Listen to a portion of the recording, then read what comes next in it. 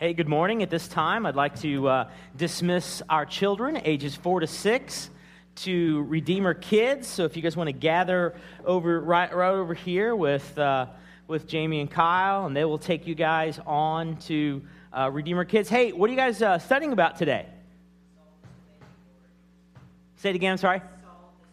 Saul disobeying the Lord. Okay. Well, hey, you guys can go ahead and go. Just know we're going to be praying for you in just a few moments. Guys, we want to make sure that we do pray for our children who are going to be hearing from the Word of God. They're going to be hearing about Saul and his disobedience to the Lord and the consequences of that. And so we want to pray that our children who are a blessing from the Lord have hearts and ears to hear. And we also want to pray that same thing for ourselves, because we're at the time in our worship experience this morning where we hear from God through His Word, and we want to make sure that we have ears and hearts to hear. So why don't you bow your heads with me as we pray. Heavenly Father, thank you for your word.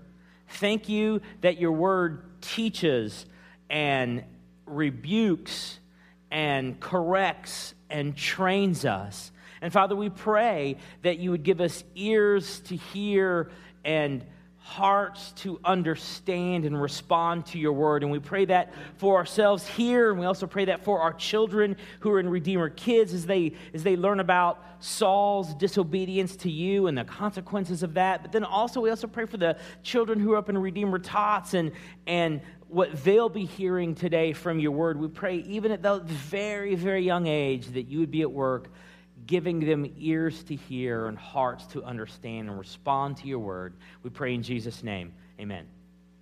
So if you have a Bible with you today, I'll invite you to turn to the book of 2 Peter. 2 Peter chapter 2. We'll be looking at verses 1 through 10 this morning. And there are some Bibles there in the seats. But I apologize. I forgot to see what page number that's on. Anybody got that? 1018. Oh, wait, that's what it's been for the last month, right? Page 1018, right? Because 3 weeks in chapter 1 and now chapter 2. All right. So, yeah, we're going to be looking at 2 Peter chapter 2, verses 1 through 10 this morning. And just as I was thinking about this text, I thought of a novel that I read. It's a pretty popular novel in the, I'm going to lose a bunch of it right now, science fiction genre. Please stick with me, because I'll talk about sex later. Okay. And they know I can do it right now. That couple of you guys were in the class. Anyway, never mind. Yeah, science fiction genre, and it's called Ender's Game. Orson Scott Card is the author. Anybody read that? Ender's Game? All right, yeah. 1 or 2. Awesome. You don't have to have read the book to get this thought. In this novel, futuristic Earth fighting a terrible enemy. They're called buggers, okay? Just an alien race who are insects. Is that not an enemy you could hate? You know, I mean, insects. Unless you're an entomologist, I guess but anyway. This is the problem with me in illustrations. I tell too much of the story. Yeah, so anyway, young boy, his name is Andrew Wiggin. They call him Ender for short. He's shipped up to the space station. He's going to be trained to be the next military leader to fight against this dreaded enemy. And they use these games. They use these games, video games, as a training tool. And so Ender excels at those video games. And as he gets good at the video games, he plays another video game, and he plays another video game. And in the last video game, which he thinks it's a big test, he's actually commanding the fleets, and he destroys an entire race of aliens while he's playing a game. The whole time he thinks he's just playing a game, but in reality he's committing genocide. He kills an entire alien race, destroys every one of them, destroys their homeworld, all while he thinks he's playing a game. And what he realizes is that it wasn't a game. He was never playing a game. It wasn't a game. It's not a game. Well, that's the title of the sermon this morning. It's not a game. Our text today reminds us that God does not play games.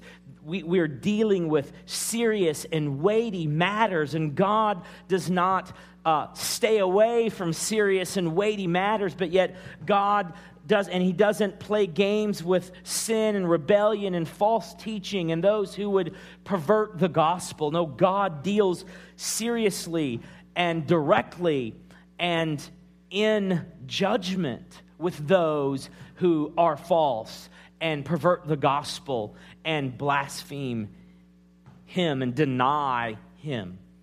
God judges. In fact, we will see in the text this morning, the main theme is that God will surely rescue the godly and put the unrighteous under judgment, because God doesn't play games. In Peter's day, there were those who disputed the reality of God's judgment, just like there were some who disputed that Christ would return. We looked at that last week as we concluded chapter 1. There were those who just said, no, Jesus isn't going to return. This life goes on and on, and we don't have to worry about that. And there are also those that, the same ones who taught falsely that God's judgment is not real. It's just a story, an allegory. It's just there to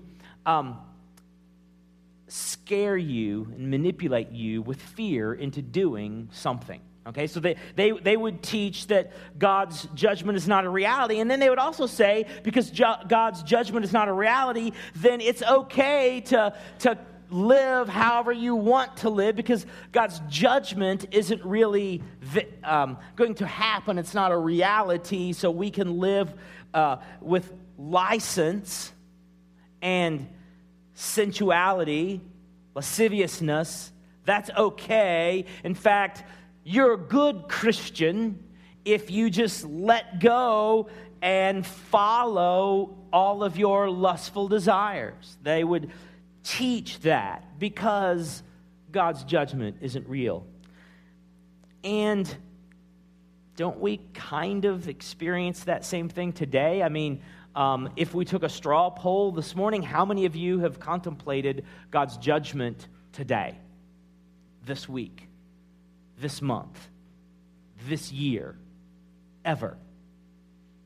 I mean, is the judgment of God a reality for us today? And how about our culture? Does our culture give any sort of thought to the idea of an ultimate judgment beyond this life? I think we know the answer to that is no. And then what about this living with license, living with this idea that, God's going to forgive me for my sin, so I'll just sin so that grace may abound, so that I can continue to experience God's forgiveness. What about, there's some who think that way, live that way.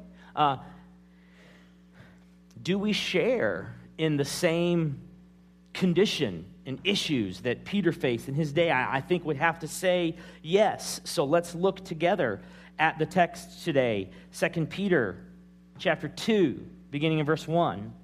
But false prophets also arose among the people, just as there will be false teachers among you who will secretly bring in destructive heresies, even denying the master who bought them, bringing upon themselves swift destruction. And many will follow their sensuality, and because of them, the way of truth will be blasphemed. And in their greed, they will exploit you with false words.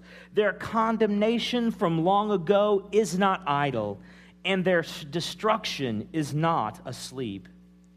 For if God did not spare angels when they sinned, but cast them into hell and committed them to chains of gloomy darkness to be kept until the judgment, if he did not spare the ancient world, but preserved Noah, a herald of righteousness, with 7 others, when he brought a flood upon the world of the ungodly, if by turning the cities of Sodom and Gomorrah to ashes, he condemned them to extinction, making them an example of what is going to happen to the ungodly, and if he rescued righteous Lot, greatly distressed by the sensual conduct of the wicked, for as that righteous man lived among them day after day, he was torturing his righteous soul over their lawless deeds that he saw and heard. Then the Lord knows how to rescue the godly from trials and to keep the unrighteous under punishment until the day of judgment, and especially those who indulge in the lust of defiling passion, despising authority. Actually, I guess I should have said verse 1 through 10a. We'll look at the second half of 10 next week. So in chapter 1, because we need some context, in chapter 1, we saw that the confirmation of God's word leads to confidence in his promises, his precious and very great promises, which brings power for godliness, which gives personal and experiential confirmation of our election. So chapter 1 exhorts us to godliness, focusing on the provision of God. And now, chapter 2 has the same goal, just a different method. We are exhorted to godliness, focusing on the dire consequences of ungodliness. Chapter 2 reminds us that there are those who will teach false and who will be false. Chapter 1 ends with this explanation and confirmation of the witness of Scripture being from God. It says God spoke to men who are carried along by the Holy Spirit, reminding us that all the Scripture is from God. So we can trust the witness of Scripture because it is from God. But then at the same time, even though we have this witness of Scripture and men spoken to by God and carried along by the Holy Spirit, revealing God's truth, and it's trustworthy, at the same time, there are those who were false. And they taught falsely, claimed to have a prophetic word, claimed to be teaching truth, but yet they taught false. Well, we're going to look at the false teachers, the reality of judgment, and the rescue of the righteous this morning as we think about this main idea of God surely rescuing the godly and putting the unrighteous under judgment. So first, we want to think about the idea of the false teachers. Well, who are they and what are they like? Well, the text tells us that, first of all, in verse 1, they bring destructive heresies. Destructive heresies. Well, heresy is simply an untruth, right? I mean, a heresy is that which is presented as truth, but yet is not true. It is false. It is a lie. And within the community of faith, that's very destructive. Because, well, it's not even within the community of faith, though, really, right? I mean, isn't a lie that is believed and acted upon destructive? I mean, think about the atrocities committed because of false ideas. Think of the Holocaust. Atrocity based on false ideas.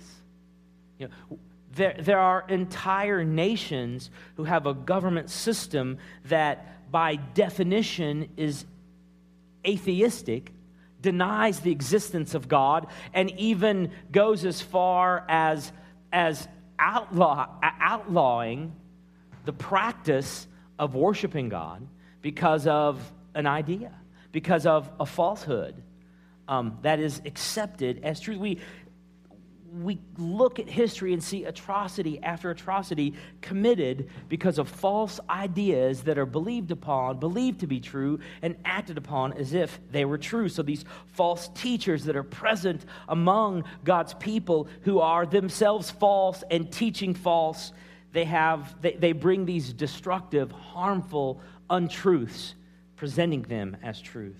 They deny the master. Look again, verse 1 says they even deny the master. They deny Christ. They deny the truth about Jesus. When one proclaims an untruth, then they are denying the truth. And so when one proclaims an untruth about Jesus, then they are denying the truth about Christ therefore denying the master. And these false teachers that Peter is exposing to the churches in Asia Minor, they are going as far as denying Christ because they deny truth about him and present untruth about him. And then it says in verse 2 that the way of the truth is blasphemed. Well, how are we to understand that? How are we to understand this phrase that by these false teachers, what they say, they are blaspheming the way of truth? Well, another way to say that is they are perverting the gospel. The way of truth, we need to understand the way of truth as the gospel.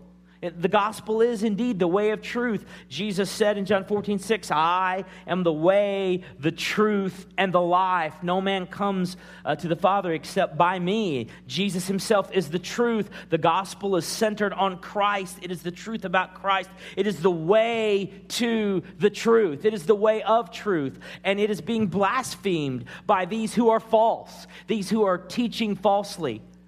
They are perverting the gospel. So these who are false, I have teachers in parentheses because if you are false, you're teaching something, so you are a false teacher. Okay, so we don't need to understand that only those who stand in front of others and teach untruth are false teachers. Those who are false are teaching something falsely.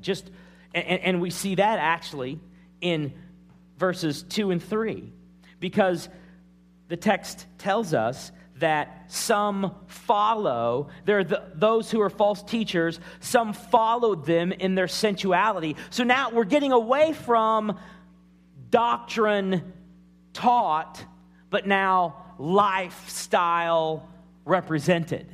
You see, they're false teachers not only because of what they taught, but also they're false teachers because of the way that they lived, because some followed them in their sensuality. That's what the text says. So not only do they bring about destructive heresies, deny Christ, and pervert the gospel by what they proclaim as truth when it is untrue, but also they bring in destructive heresies, deny Christ, and pervert the gospel by living falsely. They lived lives of sensuality. And in the most general terms, sensuality is simply out of control, lacking control. But really, in the word, in the language of Scripture, that word is used primarily for sexual sin, sexual immorality. So really what Peter is pointing to is that these who are false and teach falsely, not only are they making proclamations as true, which are untruth, but also they're living lives of sexual immorality, and by their very example of false living, others are following that example of false living and also engaging in false living of sexual immorality. And can I just say for a moment, that sexual immorality is old-fashioned? We often hear from our culture that biblical thinking about sex is old-fashioned. So this idea of a sexual relationship only within marriage, somehow that's old-fashioned, and this idea of purity before marriage is old-fashioned, and the idea of a monogamous sexual relationship is somehow old-fashioned. Well, this text right here shows us that sexual immorality is what's old-fashioned. It's been around for ages. It's been around forever. So don't think that some dude who tweets about his sexual exploits is somehow progressive or modern. No, that's just old-fashioned sexual immorality. And some performer who writes a song explaining their sexual immorality as, I was just born that way, okay? That's not new. That's just good old-fashioned sexual immorality. Sexual perversion and sexual immorality has been around as long as mankind has been around. It's what's really old-fashioned. But there are those who were living this sensuous and sexually immoral lifestyle.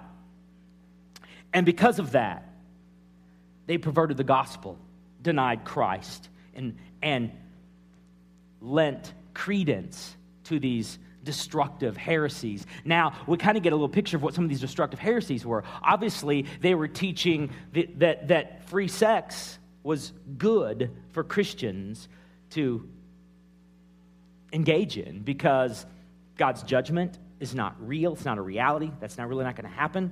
And Christ isn't really going to return because he doesn't need to return because there's no real judgment.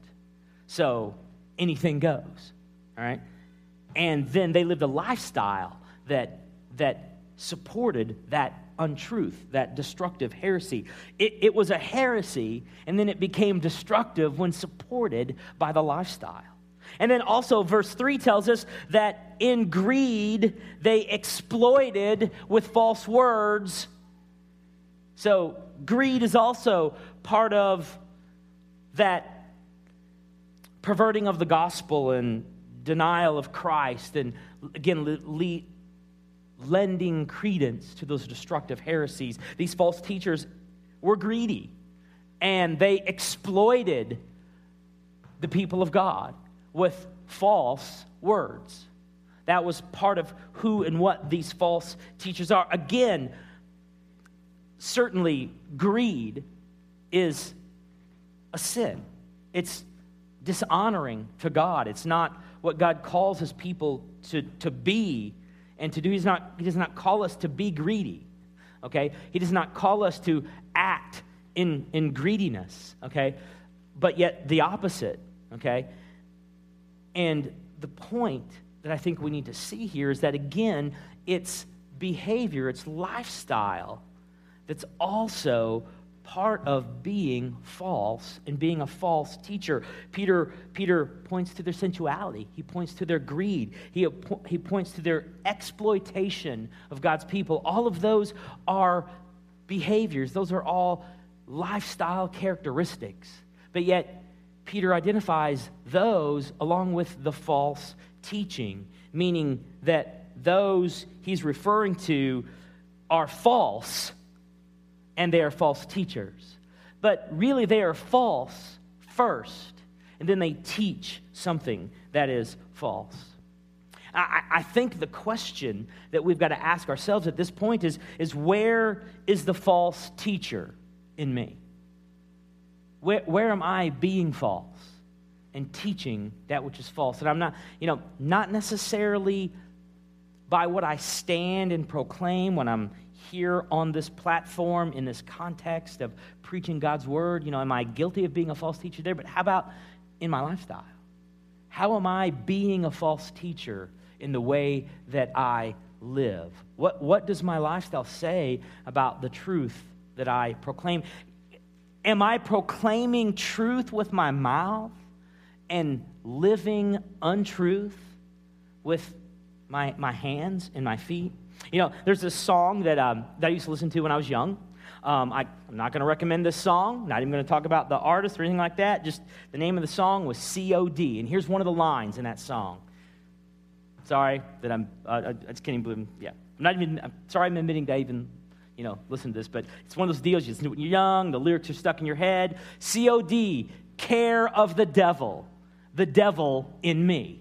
That's the words, part of the words of that song. C.O.D. Care of the devil in me. And I don't think the songwriter was asking, hey, I want to purge, I want to recognize the devil that's in me, the way in which I identify more with Satan than with Christ. And I want in the power of the Holy Spirit, through the preaching and right application of God's word, have that removed from my life. I don't think that's what he was saying, but that's what I'm saying. That's what I'm saying. We need to ask ourselves. It's like, where do I see the false teacher in me? Where do I see the devil in me?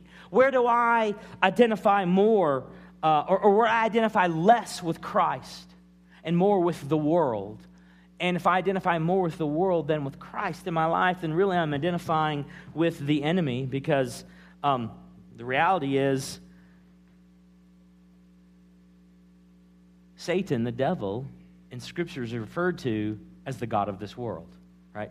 The god of this world's system and way of thinking and way of living. And so when I identify with that, I'm identifying with the enemy. Where do we see the false teacher in us? Where do you see the false teacher? Where do I see the false teacher in me? So we have the false teacher. But then we also see the reality of judgment. Remember, some of those false teachers were saying there is no judgment. It's not going to happen. But yet Peter says, well, we have evidence of the reality of God's judgment. And we see that in verses 4 through 10. In fact, Peter gives us 3 illustrations. I don't need another illustration for the rest of the sermon. Thank God, right? Okay, because let's face it, Jim's filter isn't always on, right? We know that. Okay. And I just apologize in advance for that. And usually my wife helps me with my filter, but there's spotlights and I can't see her face. So thankfully, Peter gives us 3 illustrations right here to convince us of the reality of judgment. Verse 4, he talks about fallen angels.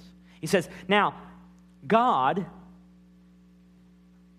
cast down out of heaven those angels who rebelled along with Satan. We understand, right, from Scripture that the devil, Satan, was once an angel.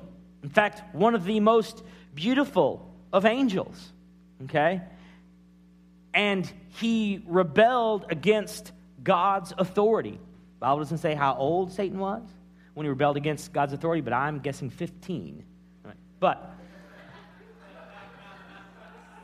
But here was God's response to Satan and these angels, a third of the angels in heaven who rebelled against him. He judged them, cast them out of heaven and into hell. In fact, the text puts it this way. If God did not spare angels when they sinned, but cast them into hell and committed them to chains of gloomy darkness to be kept until the judgment. Wow. I mean, that's pretty heavy, right? I mean, is that clearly judgment? I mean, are you confused? Is being cast out of heaven into hell and put into chains of gloomy darkness, can that be confused for something other than judgment? Is that maybe just a change of scenery?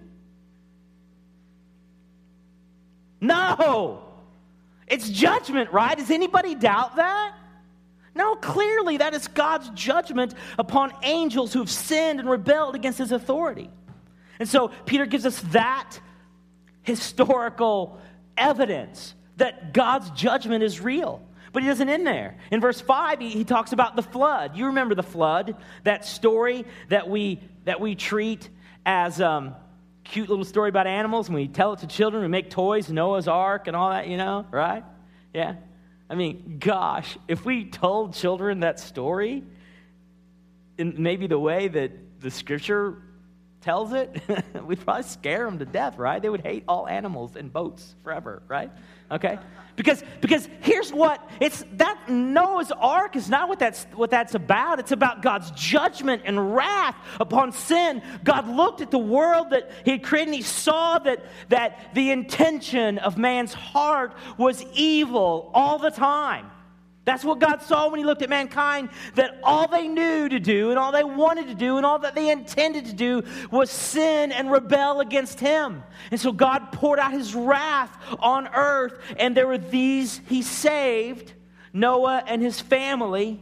He preserved them, he rescued them, but all the rest of humanity and all other flesh, non-human, flesh on earth except for 2 of every kind of animal, God completely destroyed by drowning it all.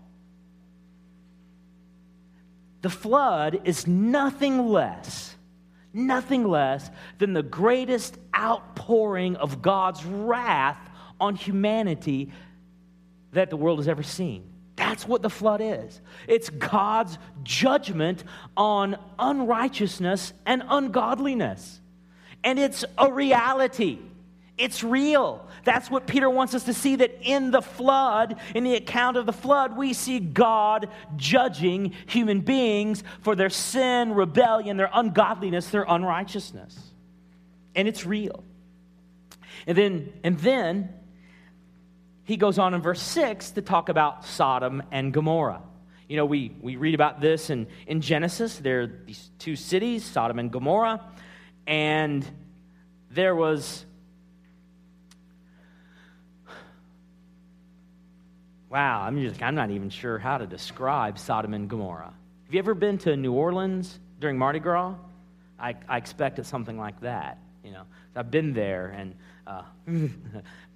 okay, but Sodom and Gomorrah was filled with those who were living sensuous, sexually immoral lives. They had that kind of anything goes attitude. And the evil sin and rebellion of that place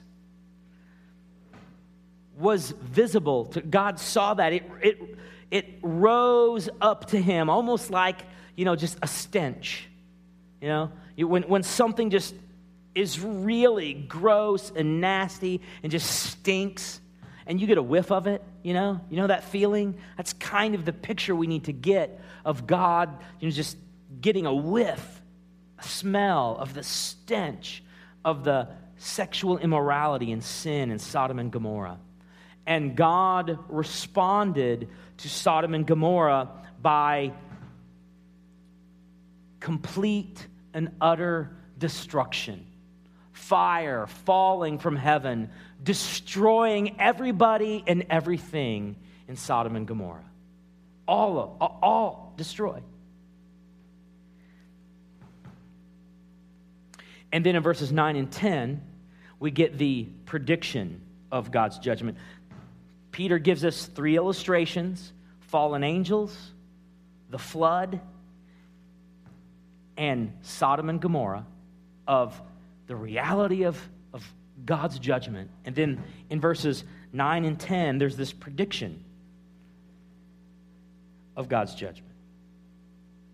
It says, "Then the Lord knows how to rescue the godly from trials and to keep the unrighteous under punishment until the day of judgment, and especially those who indulge in the lust of defiling passion and despise authority." There's the prediction of judgment. Peter says, God will keep the unrighteous under punishment until the day of judgment. Predicting there is a day of judgment coming.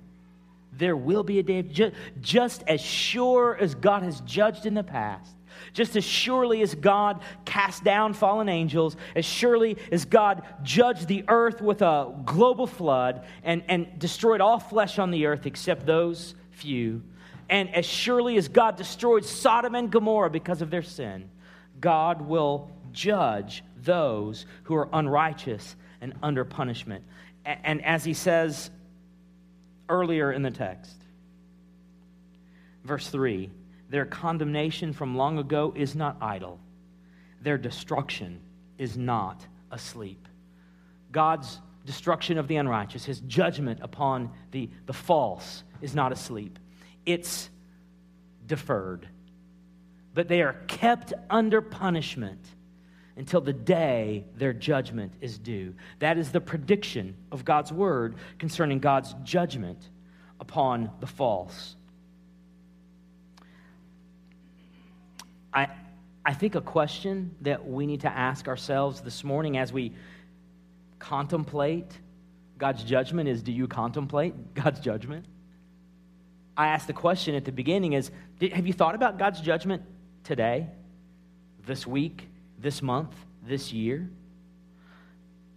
Do you fear God's judgment for yourself? Do you fear the judgment of God for others? Are there those around you who are false? Are there those around you who would be counted as unrighteous because they are apart from Christ? Because they do not have faith in Jesus?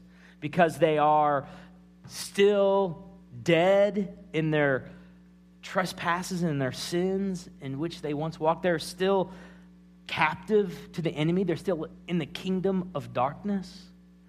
Are there those around you who are kept under punishment and the prediction of judgment is still on their lives? Do you fear judgment for them? Or do you simply just not think about it? I got out of it, so I'm not going to think about it. Is that our attitude? I think we need to seriously contemplate God's judgment. It's a reality. It's a truth about God. He judges. He judges the unrighteous. It's a truth. Do we not want to know the truth and be set free from it? Isn't it interesting to think that even the truth about God's judgment sets us free? We are freed by knowing the truth. So we see the false teachers. Who are they? What are they like? We also look at the reality. We've looked at the reality of God's judgment, the reality of judgment. But then also we need to look at the rescue of the righteous. And again, we go back to those illustrations that Peter so conveniently provided for us. First, Noah and his family, verse 5. It says, first, God did not spare the ancient world, but in judgment punished them by destroying all flesh on earth. But he rescued these seven. He rescued Noah and his family, and God calls, or the scripture calls, Noah a herald of righteousness. A herald of righteousness. That's what Noah is called. And so God rescues Noah and his family. Now, that's a good thing, right? Because just as the judgment of the flood gives us evidence of the reality of God's judgment, the rescue of Noah and his family gives us evidence of God's rescue of the righteous. But what really made Noah righteous in God's eyes?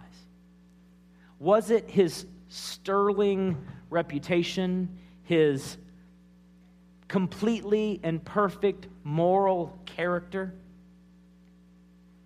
Was it? No. You know why? What happened after they got off the boat? Right? When it's just Noah and his family, that's all there is left on earth. Noah and his family. What does God look at and say about humanity? The same thing he said before the flood. The intention of their heart is toward evil all the time. Even in Noah and his family, because no sooner did Noah and his family get off the ark that Noah fell into sin along with his sons. They fell into sin. They rebelled and sinned against God, disobeyed him. It wasn't because of Noah's righteous or lifestyle, his personal holiness. It wasn't his perfect moral character that made him righteous. It was God making Noah righteous. It was God calling Noah righteous. In choosing Noah to build the ark, to preach the truth, proclaim repentance to the sinful world around him, to his family.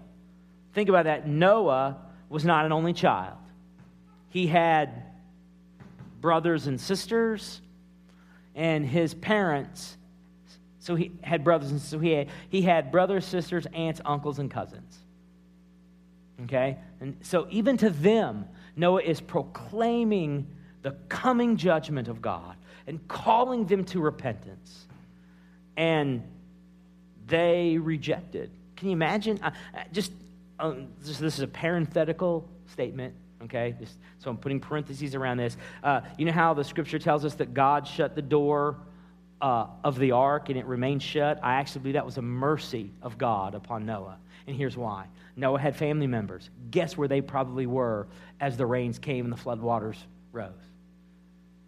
I'm using a little bit of imagination here, but I don't think it's a stretch to think that they were outside the ark, beating on the door, saying, Noah, let me in. You were right. But God's the one that shut the door. Noah had no control over the door at that point. And I think that's a mercy of God upon him and his family. But what made Noah righteous was not his behavior, but the call of God, the effectual call of God in his life. That's what made Noah righteous. And then verse 7 talks about the rescue of righteous Lot. So, Lot's living in Sodom and Gomorrah, but he's righteous, even though he's living in Sodom and Gomorrah. And these angels come. And we're told in Scripture that the men of the city wanted to know these male guests, angels who are in the form of men. In other words, in their sexual immorality, they wanted to have a sexual relationship with these men. Okay, that's what the men of the city wanted. And so righteous Lot, what does he do? Offers his virgin daughters to these men. Do you sense the dripping sarcasm in the word righteous there? Okay, please understand this. The Scripture does not affirm Lot for offering his daughters to the sex-crazed men of the city. In fact, we see in what happens next that was actually a lack of trust by Lot in God's power, because what happened next? The angels struck the men of the city blind, and they couldn't find the door to Lot's house or his daughters or them. God rescued them, but he's called righteous Lot. Why? Well, it wasn't because of his perfect moral behavior. In fact, what happens when Lot and his daughters escape the destruction of Sodom and Gomorrah? They live in a cave. It's just the three of them, okay? And then here's what the daughters do. Hey, let's get our dad drunk, lay with him, conceive, and have children so we can carry on our line. Now, do you think Lot didn't know what was going on? Like, well, it's just me and my two daughters, and one of them got pregnant. How did that happen? And then, and the other one did too. And I remember drinking a lot of wine. I mean, Lot knows what's going on, okay? Lot's lifestyle isn't righteous. He is not without sin, okay? But why is he called righteous Lot? Because of the call of God in his life. God calls Lot righteous. God makes him righteous. By God's choosing and calling of Lot, Lot is righteous. God rescues those he calls righteous. God will surely rescue the righteous. Look at the promise of rescue in verses 9 and 10. Actually, just 9. Then the Lord knows how to rescue the godly from trials. Here's what Peter is saying. We have this evidence of God rescuing the righteous. And by the way, those who are righteous are those who God calls righteous, not because of righteousness of their own, but God grants them, gives them righteousness because he calls them to be his own. He chooses them to be his own. Therefore, they are righteous. Though they commit sin, they commit what we might consider grievous sin. They're still sinners, but yet God has called them righteous, and he rescues those he calls to be righteous. And the greatest expression of God's rescue of the righteous is in Christ, right? I mean, is that not the gospel? God rescuing those he calls righteous? I mean, don't we understand that God, who is perfect, He is holy. There is none like him. He is God and there is no other. He is God and there is none like him. He declares the end from the beginning and from ancient times, things yet to come, saying, my counsel will stand and I will accomplish all of my purpose. Isn't God holy? There is no spot or shade or blemish of evil or unrighteousness or impurity in him, but he is perfect in his perfection. He is perfect in his holiness. He's perfect in his love. He is perfect in his judgments. He is perfect in his purity. And this God who is perfectly holy and righteous, he's created mankind in his own image, but man has sinned and rebelled against this perfect and holy God. And therefore, God is separated, or man, I'm sorry, it's not God separated from man, but man is separated from God because of man's sin, rebellion against God. And there is no hope for man to come before and have a relationship with or have the favor of this holy and perfect and righteous God. But yet God, for his own glory, to rescue those he calls righteous, in love, sends his one and only Son, actually God in flesh, in the person of Jesus Christ, and that one becomes sin for us. God made him who knew no sin to be sin for us, that in him we might become what? The righteousness of God. So the righteousness of God is given, imputed to us in Christ because of Jesus' perfect life that he lived, his sacrificial, substitutionary death on the cross, becoming sin for us, taking our sin on him, taking the wrath of God that's meant for us on himself, and then being buried in a tomb, and on the third day, being raised to life.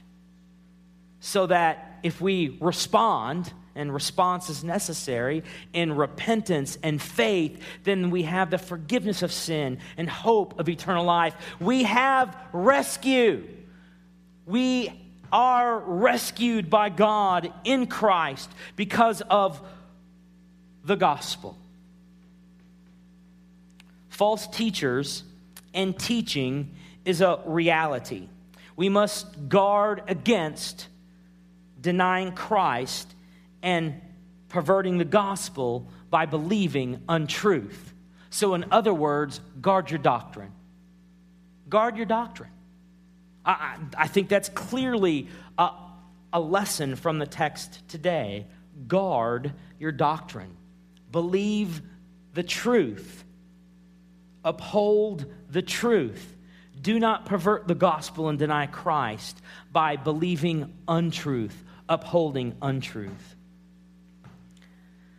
But false living is a great danger as well. Not just false teaching, but false living is a great danger. We must cling to Christ and live in his power. Hear me now. Cling to Christ, okay, and live in his power to guard against denying him and perverting the gospel by living untruth. Guard your doctrine, orthodoxy. Guard your practice, orthopraxy. Believe rightly, live rightly, all to the glory of God in the power of Christ. Clinging to, trusting in him. Contemplate God's judgment. Touched on this earlier, but we must contemplate God's judgment. It's got to be part of our thinking. We can't just ignore it. We can't say, hey, I belong to Jesus. My faith is in Christ. I am saved. Therefore, I'm rescued from the judgment. So I don't need to think about that. That's not true. Okay, God's judgment is a reality. It's part of the counsel of God's word. It is a truth about God. And are we not called to love God with all of our heart and mind and soul and strength? And part of loving God with all of our mind is exploring and meditating upon all the truth concerning God. Yes, so just simply to follow the great command, we need to contemplate on this truth. And isn't that part of knowing God? Knowing Christ is knowing all that there is revealed about him and his word. And the reality of God's judgment is revealed about him and his word. So we need to know and meditate and think about that. But there's even more. There's more reason. That's one, and that's a great reason, but there's more reason to meditate upon God's judgment, because we'll rejoice all the more in our rescue, right? I mean, if you know what you've been rescued from, don't you appreciate the rescue more? Don't you rejoice more in the rescue when you know what you've been rescued from? When you know what judgment is like? When we read in the scripture about being cast into the lake of fire where there is eternal torment and weeping and gnashing in teeth and where the worm does not die, and I mean all of that. I mean, don't we need to think about that so that we rejoice all the more in our rescue? And then finally, don't we need to contemplate the judgment for the sake of those who are around us, who are in danger of God's judgment, who are under punishment till the day of judgment, those who are living without Christ, those who are living in their deadness and sin and ungodliness and unrighteousness, rejecting the truth, suppressing the truth and ungodliness. For the sake of them and our response to them, wouldn't it do well for us to contemplate God's judgment?